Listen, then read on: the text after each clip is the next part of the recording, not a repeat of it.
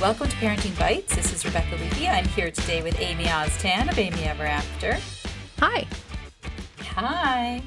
And Andrea Smith, our technology guru extraordinaire. Hello. It's actually quiet here for once. Yay. You're on the quiet end of the world. It's so quiet. I really can't believe I live in Manhattan because we've been sleeping with the windows open, which is something we would never, ever, ever do because there's garbage trucks. It is so quiet that actually it's annoying when the birds start chirping at like 5 a.m. You're like, shut up, too many birds. It's very strange. But anyway, on the show today, in light of the fact that so many people have seen their children's summer camp plans get canceled, or if your camp's open, maybe you don't feel comfortable sending them. There are so many things going on with camp. And after 2 long months of being cooped up, or almost 3, I think people were hoping for camp and camp's not happening. So we thought we would have an author on today, Catherine Newman. She wrote this fabulous article in the New York Times called How to Host Your Family's Own Personal Summer Camp. It's full of links to websites and ideas. And I mean, honestly, it's so long. It's great. We're going to talk about that. She is also the author of the book, How to Be a Person, which there's a lot of overlap between what you can do with your kids this summer now they don't have camp and how to teach them to be a person, a functioning person, not even adult, just person. So we're going to have Catherine on the show with us to talk about ideas for this summer and maybe how to give you and your family all a little break and take the pressure off on trying to make everything exactly how it would be. Just take a break. We'll be right back with Catherine. We are back with our guest, Catherine Newman. She is the author of many books, including the newly released How to Be a Person, which is actually, as you might imagine, a necessary book for most of our children who maybe they've learned some of those things, but not all of them. And also, Catherine wrote an amazing article a week or 2 ago in the New York Times called How to Host Your Family's Own Personal Summer Camp, which many of us, out there were hoping they wouldn't have to do, but now you do. So, Catherine, thank you so much for coming on the show today. Oh, thank you so much for having me. I'm so happy to talk to you. This article, first of all, I got sent this article like 10 times, which I always think is a good sign. But it was so funny because my daughters are past camp age. They aged out 3 years ago from camp. They had other plans this summer that got canceled, but when everyone asks me what they're doing this summer, I'm like, I don't know. They're gonna figure it out. Whatever they do, exactly. Do. But I did watch as one by one, my sisters-in-law, my friends, they just they always count on camp, and now they are scrambling. So what do they do?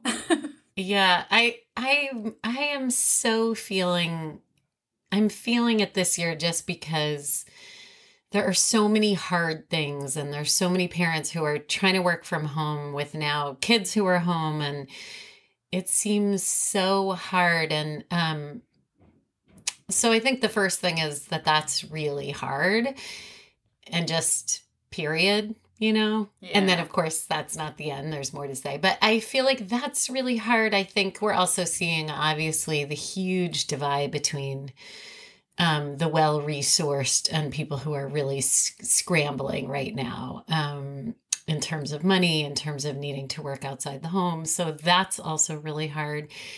But I am such the butt. I live there. I live in the butt, as my kids like to say. There are real opportunities, and I'm loath to frame it that way because I don't want to seem Pollyanna. I think it's really going to be a hard summer in a lot of ways. And I think there's so much opportunity for your kids it's a little tricky because they've already been home, most of them, because they haven't been going to school. So like my kids are already really well rested, like that piece is kind of done.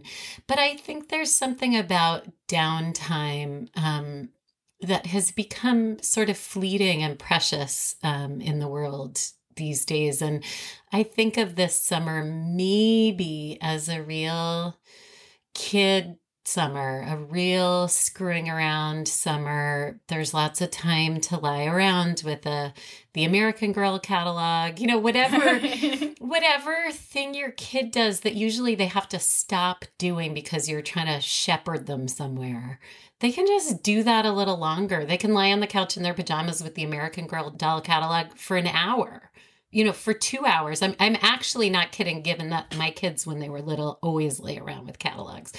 So that's the first thing. That's not a how-to. That's just a mindset that I think we're used to rushing them. And I think this summer, the main thing is if they're happy, they're not doing something you've explicitly told them not to do, just leave them alone. It's fine. Even if they're just spacing out, staring out the window, just leave them alone for a little while. And I think that's going to be a really lovely thing. But I know that's not really what you're asking. You're like, how do you fill the day? No, I actually think that's really interesting because, the idea of a kid having something scheduled all the time is relatively new still. I didn't go to camp, so my summers were filled with, I usually had something I was a dancer, so I had very focused dance for like a month, but then I had a whole month of nothing.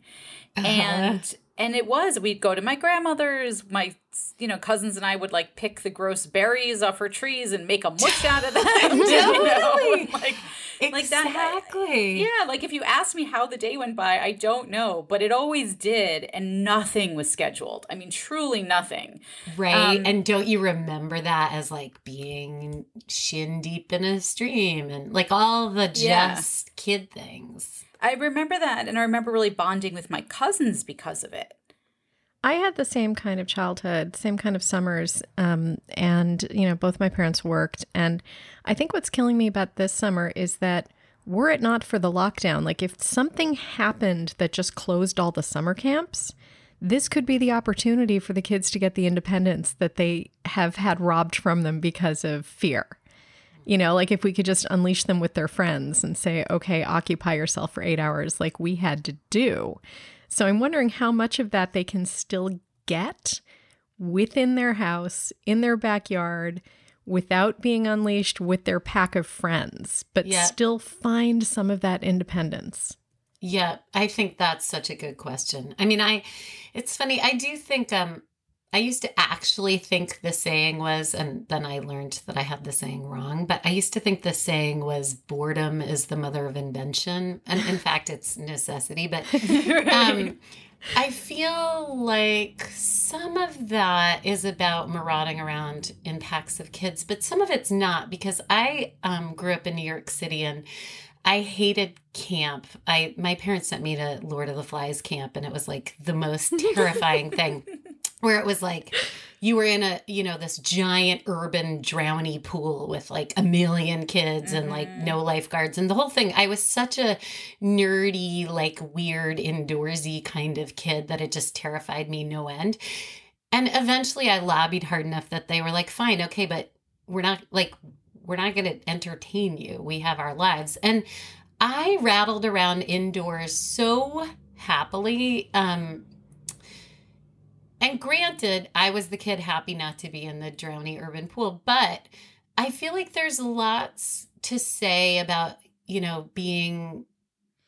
just having the time, even if you can't be with your packs of friends, even if you aren't in a place where your kids are, scooping minnows out of a stream. Like a lot of people obviously are in urban apartments. So that's a different kind of model from the like wholesome outdoorsy packs of cousins summer. And I still think there's something in it that's got that same flavor, and it's a certain lack of structure and a certain lack of rushedness. So I'm going to jump in here because I grew up in New York City, in Manhattan, and we were stuck in the apartment. There was no getting out to the meadow. There was no running around with packs of friends, although we did kind of run around with packs of friends, but you can't do that right now. And I had a single working mother. And if we didn't go away to sleepaway camp for the whole summer, I mean, life didn't happen. I don't honestly know what my mother would have done with 3 girls, teenagers, preteens, who couldn't go away to camp. I mean, you can't just sit in your apartment all day. You know, it's now that I live in the suburbs in New Jersey, sure, I think it would be great to let my kid pal around and, you know, bike ride and go explore. But even at that, I'm just so feeling it for working parents this summer because I don't know what you do with your kids. And also there's a lot of parents who are fine with, you know, okay, a couple of days of video games. I get it. It's rainy out. But what parent by the end of summer isn't going to be tearing their hair out saying you cannot spend the whole day, all day eating and playing video games? Yeah. Well, I think the issue of technology and screens is going to be an extra pressing one this summer. And I feel like I have a two-pronged approach to it. And my kids never went to camp. So they're grown now, but they actually never went to camp. And I didn't make them go to camp because I hated camp so much.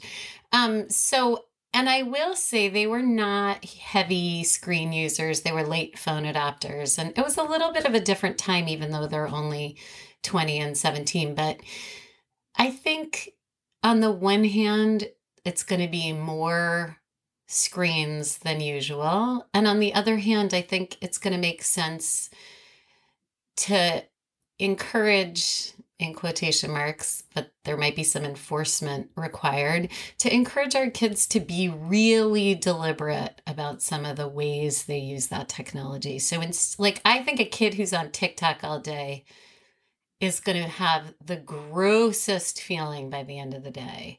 And the more days of that, the worse they're going to feel. That's just my sense of it. That terrible, I love TikTok. That's not about TikTok, but I feel like just that gross social media-y kind of way of being on the phone where you're not really doing anything. Your attention span is like a nanosecond. That, you can't do that all day. So I think there's going to have to be some like really deliberate stuff. You can watch a movie, you know, you can take arts and crafts class. There's tons of good free resources. And you can make TikTok videos. You can make TikTok videos. Right. Totally. Which is one of the great things about TikTok. You know, you could play Wii Racquetball. Like there's a million ways to use screens that aren't that, like, obviously we know this, that aren't just that social media sort of hum of nothing. So I feel like that being deliberate, it might look like making lists of what there is to do that's not scrolling around. You know, it might look deliberately like a parent sitting down with a child and seeing what's on offer in terms of free classes, in terms of educational stuff, if that's what your family is looking towards. You know, just making lists so that kids in a pinch don't turn to the things that they know how to turn to or the stuff that's bookmarked or already open on their phones. I think that's actually genius because if you ask a kid what they want to eat, they'll say there's nothing here. But if you give them a list of all of the foods that they like that are in the fridge and, you know, can be eaten, then suddenly they know what to do. Oh my God, it's exactly that. That's right. It's exactly the technology version of that. Right. There's nothing to do. And then if you make the list, I totally agree. I think it's exactly. Well, it's sort of like what you do with toddlers, right? You don't ask them what they want to wear. You say red coat or blue coat. And then they pick one. Oh, yeah, totally. I know. Oh my God, that's so funny. Right. The spicy toothpaste or the fruity toothpaste. Right. Brushing your teeth is not on the table as an option, but there's lots of pretend options around it. Yeah. No. I love all the things you suggest too about kind of chore camp. But the idea of like this is a great time to teach them independent skills. So, you know, putting on their own sunscreen, which one of my daughters was a camp counselor last year. And she was like, why does no child know how to put on their own sunscreen? She was like, this is so annoying. Oh my God. You know what I thought you were going to say? I thought you were going to say, she said, I'm so sorry. I was such a pain when you put my sunscreen on. Oh my God. Oh no. She was like, I never did that. I was like, oh my God. I know. Really. I know. My son will never, ever let me publish this picture, so I'm just going to have to describe it. But we went on vacation when he was about, I don't know, maybe 11, 10, and he insisted on putting on his own sunscreen, which he had never done before. And we were like, okay, but we're in the tropics. You have to be really careful. Oh my God. And 2 days later, he had basically like reverse clown makeup. Like he just, it was so hilarious. He just had like these huge red circles where he had totally missed it. And then like everything else was white. God. Like white handprints. Like, yeah, exactly. It was hilarious. And it took, a good week, 10 days for that to go away. I felt so bad. So maybe you need to supervise a little bit and teach them. Well, that's the thing. I mean, I think some of that, and, I was saying this in the piece, that some of what's going to make it counterintuitively, some of what's going to make them more independent is putting in some real time up front. So it's not going to work if you say you have to put your own sunscreen on, but they don't really know how. And then every day they come in so you can check it. Like, that's going to be a losing situation. So I feel like it might look like the first day, basic ways you teach, right? You do it and they watch you do it. The next day they do it, you watch them do it and help a little. The third day they do it by themselves and you check it out. It looks fine. Where you really are teaching some of these skills, that's going to mean that in the morning you say, hey, don't forget to put sunscreen on. And then they don't have to come in and interrupt your Zoom meeting with like hands full of sunscreen.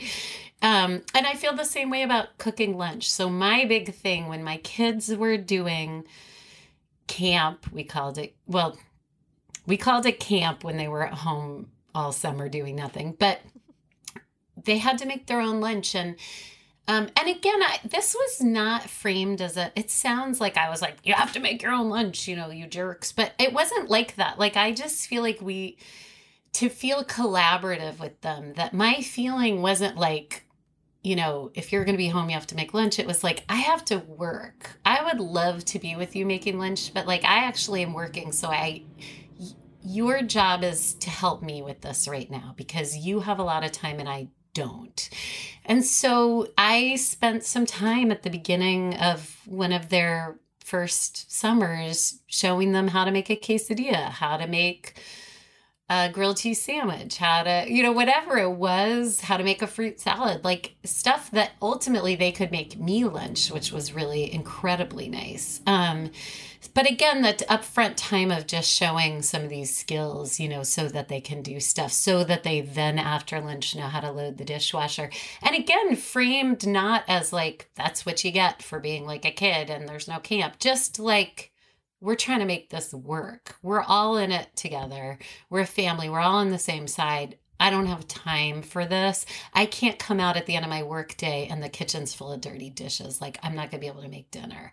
So just as collaborative and lovingly collaborative as possible, where you actually appreciate that they loaded the dishwasher, is my feeling about it. I loved your idea of when you choosing games to choose harmonious ones. Oh my God, instead right? of combative ones too, because it didn't even occur to me when you were like, hide the risk. Oh my God, I know, like, right? The games where everyone runs in crying. No Monopoly. Oh, right? Yeah, totally. I know where games like pick up sticks where there's like, she touched it and she said she didn't touch. It's like, no, put that away. I know. Harmonious games. Yeah. That was good. And I like that idea that you all sit down at the beginning of the summer and say, okay, like, we're all disappointed camp was canceled or whatever it is, it's canceled, right? Like, this has been a long haul so far.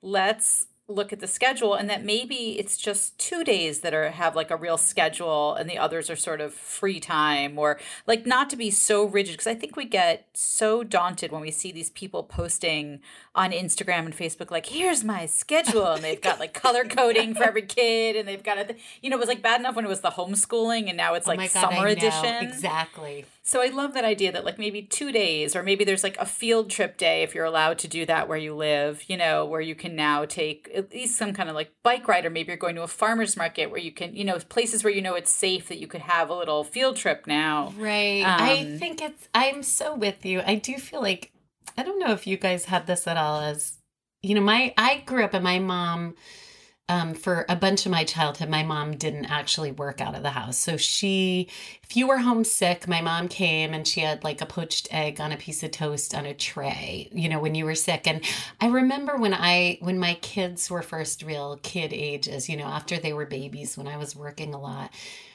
and they would be sick. And I would have to remind myself, this is not like a workday problem for me to solve. This is a human being who doesn't feel well. But, you get in that mindset of like, shoot, we're screwed. We're not going to be able to do this. And you and your partner are tag teaming, and it's all very stressful. And I guess what I hope is that we remember that these are like disappointed kids, not just our like workday problems to solve. You know what I mean? Just They're that. not staying home to inconvenience you. Yeah, just that. Right. They don't want to be there either. Oh my God, exactly that. They're not staying home to inconvenience you. Exactly. They don't need to eat lunch again to inconvenience you. Right.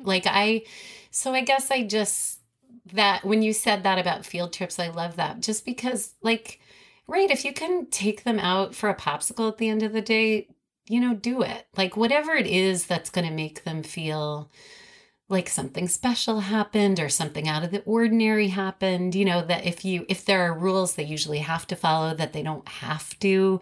They can go out. If you have a backyard, they can go out at night with flashlights, whatever it is that makes it feel special to them. And I mentioned the little boxes of sweet cereal because for my kids, that we didn't have sweet cereal in the house because I'm a total, like tofu kale mom.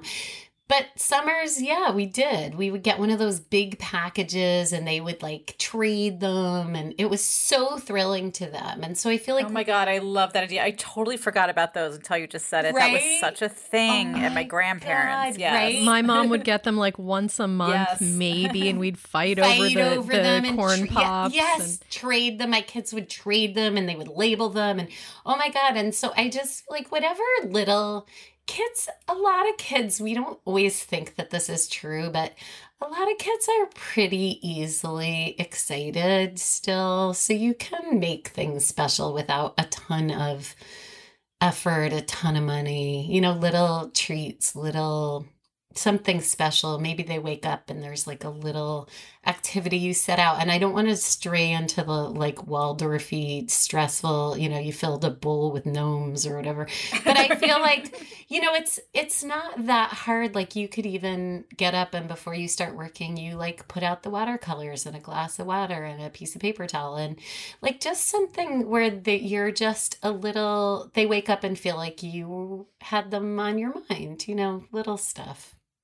And it also might be a good opportunity to give in on some things that they've always wanted. And like, maybe yes, they've always wanted a slip and slide. Oh and my God, like, yes. You're gone all summer. It's going to get used twice. We're not spending money on that. Well, this summer, it'll probably get used a lot. Totally. Absolutely. I think, and you're saving the money on camp. Right. You're whatever that expense was going to be, you're not spending it. And which is not to say you don't have like a million other financial worries associated with the pandemic. But I feel like if you were going to invest in a giant Lego set in the slip and slide, this would be the summer to do it. Yeah, totally agree. Well, thank you so much, Catherine. This was so helpful. We'll have a link to the article and a link to your book because I think this like kind of overlapped. I think your book. Yes, it totally overlaps. I know. My book has a lot of its goal is to teach kids a lot of skills. And so if you have kids who are spending a lot of time alone this summer, I think it might be useful. It even shows them skills that they don't want to learn, like taking out the trash and stuff. So and there you go. I was like, oh, a plunger. I was like, using a plunger. I know that was as down and dirty as we got, but it had to but be I love included. that. And I think also, one of the things maybe this has shown people is that everyone does need to pitch in at home. Like, I think this brought that into focus in a way that everyone sort of has been talking about it forever. But boy, being at home for 2 months with parents working or, then the kids stopped trying to do online help, it became more apparent than ever that the load has to be shared. Yeah. And I think kids want to help. I think they want to feel needed. So this is good. Oh, I absolutely think that. Yeah. So thank you. Thank you so much. And good luck. Oh, yeah. You too. So fun to talk to you guys. Thank you. Thanks. Bye. Bye. We will be right back with our bites of the week. We are back with our bites of the week. Amy, what do you have? I have one that I actually chose before I knew what our topic was going to be this week, and it kind of it fits in nicely. It's a YouTube channel called Dad, How Do I? And it's by a Chicago dad named Rob Kenny, and he did not have the best childhood. His own dad walked out on him when he was like 12, 13, and he had to move in with an older brother.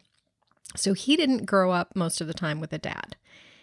And he realized after raising his own kids very successfully, like, you know, his great relationship with his own kids, that he had a lot of information that he could give to kids who didn't have a dad to ask. And he'd had this idea a long time ago, and he just never got around to it. There was always an excuse, not enough time. And then the coronavirus hit, and he was stuck at home, and he had the time and no more excuses. So he started on April 1st with a video about how to tie a tie, and things just took off from there. And he now has more than 2 million subscribers. Wow. Yeah. And about a dozen videos. And I get it. I get why it took off so fast, because there are a million videos out there of like how to fix a toilet or how to iron a shirt. But this guy, the videos, they're just one long take. He's just talking to you like he's your dad. And he's funny, and he gives side advice, and he tells horrible dad jokes. And he's just like this unassuming guy talking to the camera like the camera's his kid. And it's just beautiful. So we'll put a link up to his YouTube channel. But if you go to YouTube and Google Dad, How Do I? And find the guy with 2 million new followers, there he is. That's crazy. Yeah. That's crazy. Well, what did you do during your quarantine? Yeah. I became a YouTube star. Yeah. Wow. Awesome. All right, Andrea. Oh, well, what I've been doing during my quarantine is walking every day. And I know last week for my bite of the week, I talked about the Fitbit Charge 4 that I've been using to track my walks and my calories and my steps and everything. And then right after that, Rebecca sent out an article showing that Fitbit on all of its devices is enrolled in these 2 studies with, I think it's Stanford Healthcare and Scripps. Yeah.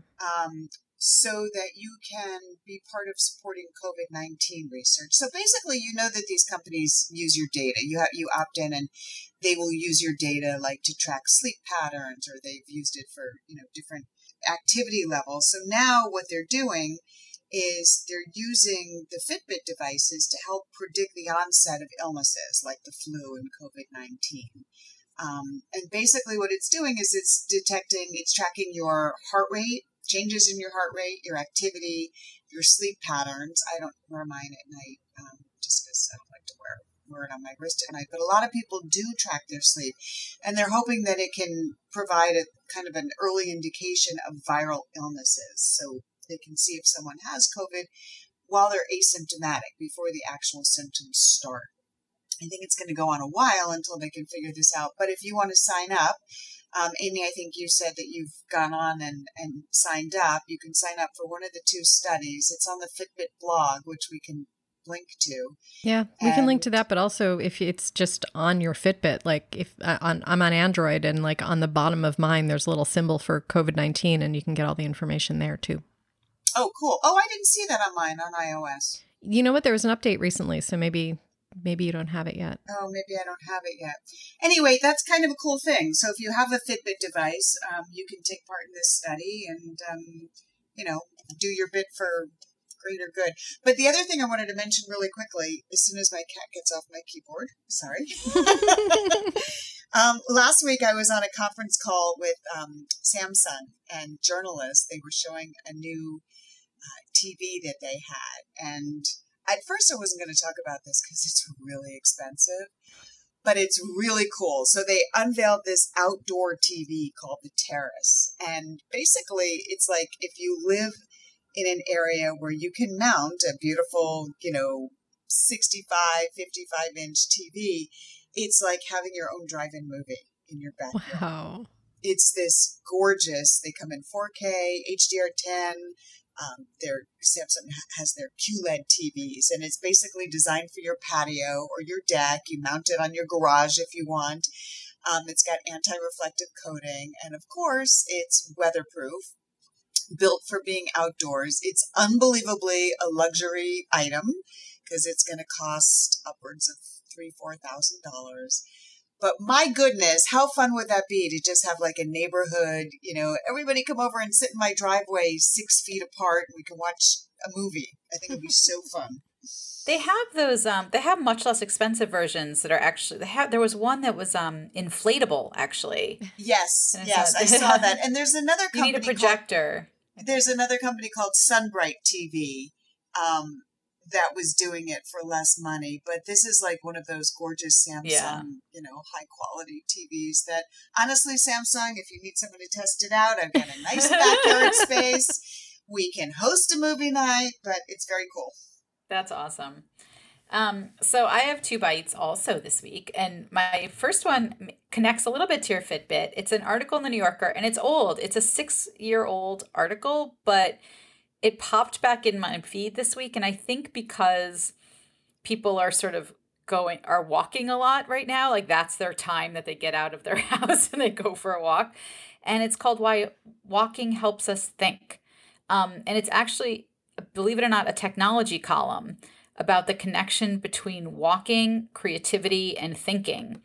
And it starts talking about all these authors that would use walking as a way to spur creativity and the actual technology in your body that happens between the pacing of your walking and the way neurons fire and the way it helps to think, unlike biking, jogging, doing anything else. The actual walking is different than anything else.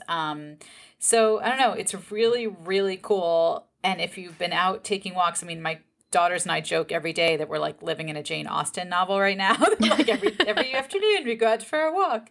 But it turns out it's very healthy for you to really just kind of go out for a walk and let yourself meander a little bit and just not have such a purpose to your walk. Just be out walking. So anyway, that's the article in the New Yorker, Why Walking Helps Us Think. We'll have a link to that. And then my other bite is I've been thinking, a lot of people have been talking about Little House on the Prairie during this quarantine and, kind of rereading it. And, I feel like it's understandable, but at the same time, like if you think your life right now is like Little House on the Prairie, you're not reading those books closely enough. So, but one of my favorite series of books when my daughters were little was actually my mother-in-law's favorite series of books. So they are from the 1940s and they're the Betsy Tacy series. And Betsy is one girl and Tacy is her best friend. And they meet when they're 5. And they literally, each book, they just have a ton of fun together. Like they make a playhouse from a piano box. They have a sand store. They dress up and go calling on neighbors. It's just like they have these very elaborate, and there are no adults watching them ever. And it was very true, I think, actually, to life in the 1940s. Like kids had this sort of weird freedom that as long as they were home, by dark, it was all good. But it's delightful. And it's probably a really lovely thing. And if you have like maybe a 6-7-year-old, they could probably read them on their own.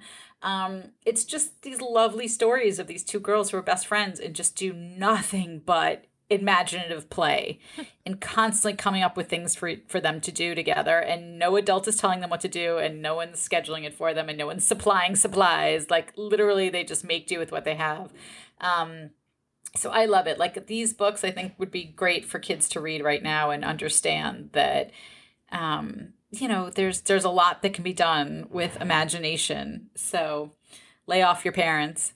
Since you each had 2 and I didn't, I have one that dovetails so nicely with Rebecca's that Okay. I have to add it. All right. Add it. Because Allison Arngrim, who played Nellie on Little House on the Prairie, she has been doing live readings of the entire series of books on Facebook, for a couple of months, and it's still going on. Like she just had another one come up a couple days ago. And she's amazing. Like she reads them in such a fun way. and acts things out. And she's just a character. She's fantastic. So if either you're like me and you loved the books when you were a kid and this is just a trip down memory lane, or you want your kids to read them and they're too young to read, or if you just want to give them something to do with a screen that is, you know, a little more creative and fun than just watching, you know, whatever video they're going to be attracted to, Alison Arngrim's Facebook Lives reading. I'm going to see if somebody has a list of all of them, but you can also just scroll through her Facebook. It's fantastic. I wonder if she does what I did and I read them aloud to my daughters, which was skip all the really racist parts. Oh, wow.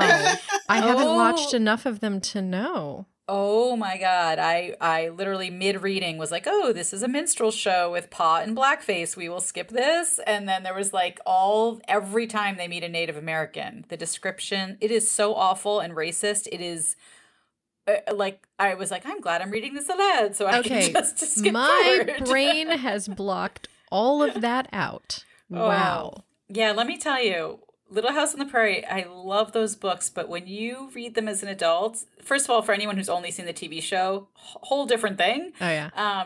But you realize Pa's kind of a jerk. You know, everyone loves Pa, but every time they started to make anything, like any money, any kind of crop, he moved. They moved again. like, let these people have a house. So anyway, Pa, not so. I will take anyone on who thinks Pa is the best. You were picturing Michael Landon and not Pa in the book. All right. Well, I am going to watch more of them and report back because Okay. I don't because I don't remember those parts. I wouldn't have known if she was skipping over them. Yeah, that's one of those weird mom moments reading those books out loud. I was like, oh, did not remember that at all. Okay, let's skip ahead. And the show was great. Pa sang and danced. The end. Anyway, that is our show for today. You can find links to everything we talked about on our website, parentingbites.com, and of course on facebook.com/parentingbites. You can leave us messages, tell us what you think. You'll find links to the podcast. Please rate, review, subscribe, and share from wherever you're listening to us right now. We hope everyone's staying healthy and sane. And until next week, happy parenting. Bye. Bye.